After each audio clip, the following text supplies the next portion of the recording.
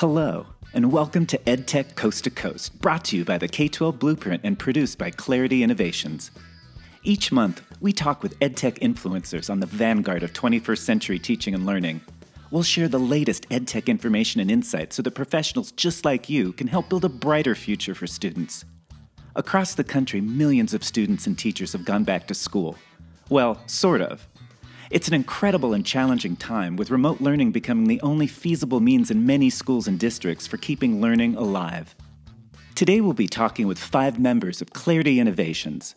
Learning experience designers Todd Johnston, Lisa Fisher, Stephanie Hausman, and Kaylee Rhodes have over a decade of classroom teaching under their belts. In fact, Kaylee still teaches math part-time. Then there's software engineer Tim Rail, who in the past has taught high school physics and math. We asked them what they've seen work well and not so well in terms of remote learning this fall.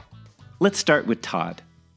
First and foremost, I'm closest probably to remote learning as a parent, and watching my 4th grader and my 6th grader and seeing what they're doing in their daily lives. And it seems like what's going well, particularly for my daughter, is her organization and her individual sense of responsibility to kind of keep track of where she's supposed to be and what she's supposed to be doing at these various times.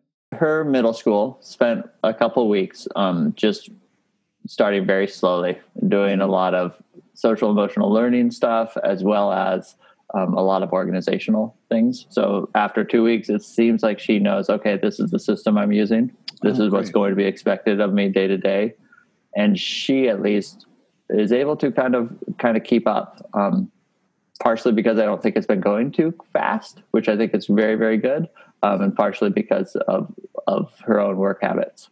The teachers had some time, more time than in the average school year to kind of get acclimated and get going. In elementary schools, it's often like all teachers for themselves, right? And it has been refreshing to see middle school and how they have a school-wide approach to it. And so you see a lot of teachers working together with the same group of students, trying to kind of come up with a consistent program for them. Now let's hear from Lisa. I can kind of piggyback on what Todd's experiences are because, so my kids' school also did a soft start where they've taken these first few weeks to just kind of acclimate to remote learning and make sure everybody has the resources that they need, and really focusing on that social emotional learning piece. And actually, I think one of the things that's worked very well is that they are focusing on social emotional learning. And it's really made a big difference, I've seen, just in the way that my kids engage online and just kind of how they view school in general and how they view their teachers.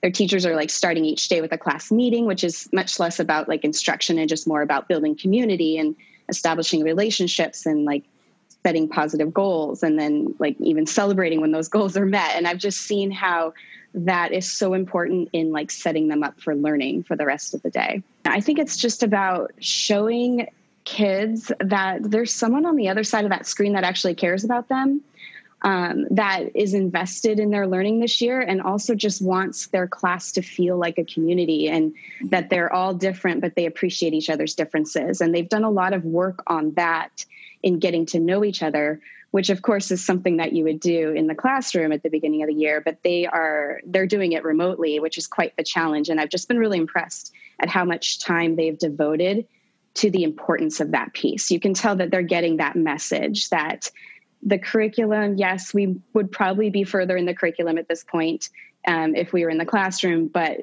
we cannot forget about that social emotional piece and just making sure that everyone feels invested, because without that, the learning, I think, would suffer later on. So they're really taking the time to build that foundation now and make sure everybody feels like they're part of this learning community so that they're more invested in it long term. Now let's hear from Kaylee. My school is really focused on limiting the amount of screen time for kids. So I've seen other school schedules where from about 9 to 3, kids are pretty booked. They have somewhere to be, even if it's just in a room doing homework on Zoom. My kids, that's not what they're like. If you look at their schedule, it almost looks a little bit more like college, like a college campus, where they have like passing periods to get across campus. The main issues that I'm finding with my kids, I teach 6th grade math to remedial my remedial students who maybe in previous years would have just struggled with normal concepts, but now as a student reminded me, I only had half a year of 5th grade. And, but far, far less than feeling behind in math. They're so behind because they're 11 years old in just basic computer literacy. So when I'm asking them to copy paste an image so that I can see their math, that's a whole week of learning right there of what copy paste is, how to right click. Because I'm also talking to kids going, okay, sweetie, do you know what kind of computer you have? So me also just trying to get them to understand an email, because I'm emailing them a time to Zoom with me. And they don't know how to access the chat window in Zoom where I just put the link for the activity that we need to all go do together. And so it's been incredibly slow going to actually get to the math. And if I'm facing these kinds of dilemmas, I can't imagine what other teachers with far more students, with far less support, without a tech job on the side, I can't imagine what someone with far degrees fewer privilege than I have is facing right now. My kids are all supported at home with internet, with devices, and they are still struggling. So what are kids doing who don't have great internet or are maybe having to do all of their work on a phone, that kind of thing? Now let's hear from Stephanie. I have 2 high school students, one who's a sophomore and one who's a senior. And so what their school is doing is combining what they're calling synchronous learning and asynchronous learning. Half of 4 days is synchronous learning, and that is sort of FaceTime in a typical class situation where everybody is on Zoom. And then half of the day, the afternoon, is asynchronous time, where they are supposed to be, they're actually using Canvas, and Canvas shows when they're online. So they're actually supposed to be doing their work. The idea behind it, I think, is less screen time, but it's not really what's happening because all of the work is done on a screen. So my children are only seeing their teachers, the FaceTime, once a week. And that is a problem for them. Both of them want more FaceTime with their classes, with their peers, with their teachers. They want to be in school. And the closest thing to being in school is that synchronous time. Yeah. And one thing I did notice that my daughter shared with me yesterday is she had an assignment for science.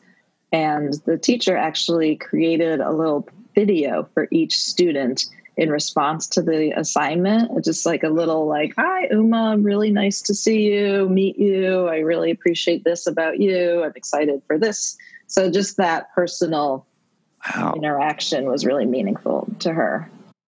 Now let's get Tim's take.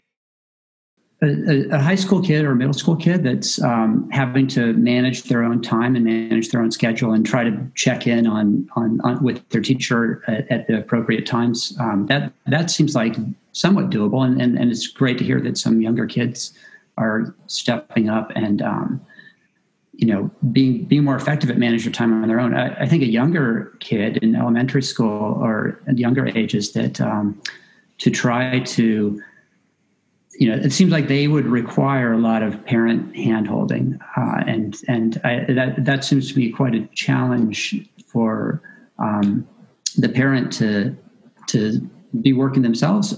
But so many parents now are working from home. But then there's a lot of parents also that can't work from home. And so, what do they do with their kids? I'm pretty worried about that and how that's affecting things. You hear about parents that do have some means that they're able to hire a pod teacher or something with a group of their neighbors or a group of their friends. They hire a private tutor to help work with their kids. But parents that can't afford to do that, or parents that are, families that are homeless and that have to maybe they can get a device, but how do they plug it in to charge it and things?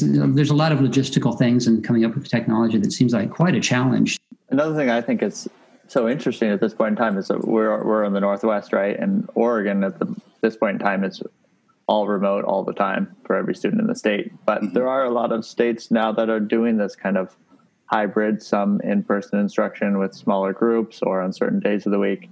And back to your point, Tim, that that brings a whole nother layer of complexity for parents and families. Like what day are my children in school? What day are they at home? I imagine too that would bring up a lot of transportation issues as well, because students can't take a bus. It's a communal space too. So I wonder how families are juggling that. EdTech Coast to Coast is a production of Clarity Innovations for the K-12 Blueprint. Be sure to visit the K-12 Blueprint at www.k12blueprint.com for the latest research data, device information, best practices, and deployment strategies showing real-world results in districts just like yours. And to help educators keep pace with current educational practices, the K-12 Blueprint provides robust toolkits loaded with vital resources, each focusing on a critical challenge. Let's hear more from our Back to School 2020 panel on what they've learned from teaching in the time of COVID. It's also made my teaching a lot more tech-focused and in a good way, not I'm getting really efficient with deciding when tech is actually enhancing it versus hindering it, because it's all tech. So I can tell really quickly what is bubbling to the surface as effective.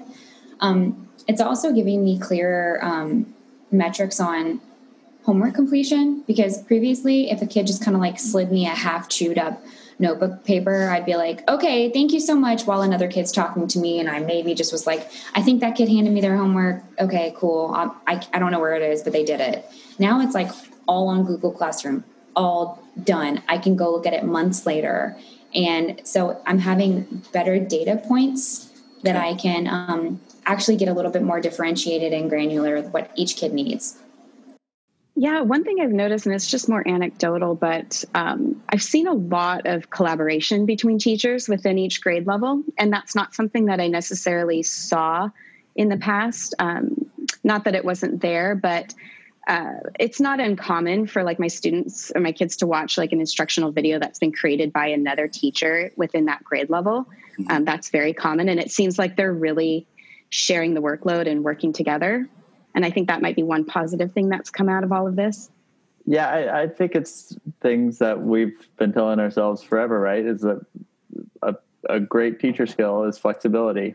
And a great skill for families and parents is flexibility. And a great skill for students is flexibility, right? So I think I'm just reminding myself all the time that tomorrow will be different, and we need to adapt and change. We're seeing some pretty interesting changes, both in terms of how technology is used in education, but then also this bit about some of the best assignments and activities I've seen are much, as opposed to being very skill focused, are much more like interest or engagement or focused in terms of just like kind of letting kids go on their own and do some interesting projects, right? So like, as opposed to trying to teach the least common multiple on day one and then the greatest common factor on day two, kind of building more interesting math projects or language arts projects that allow kids to do some of that learning offline as well as online. We need to pay our teachers more. Yeah, I'm working much more, but I don't really mean about me because I'm a part-time teacher.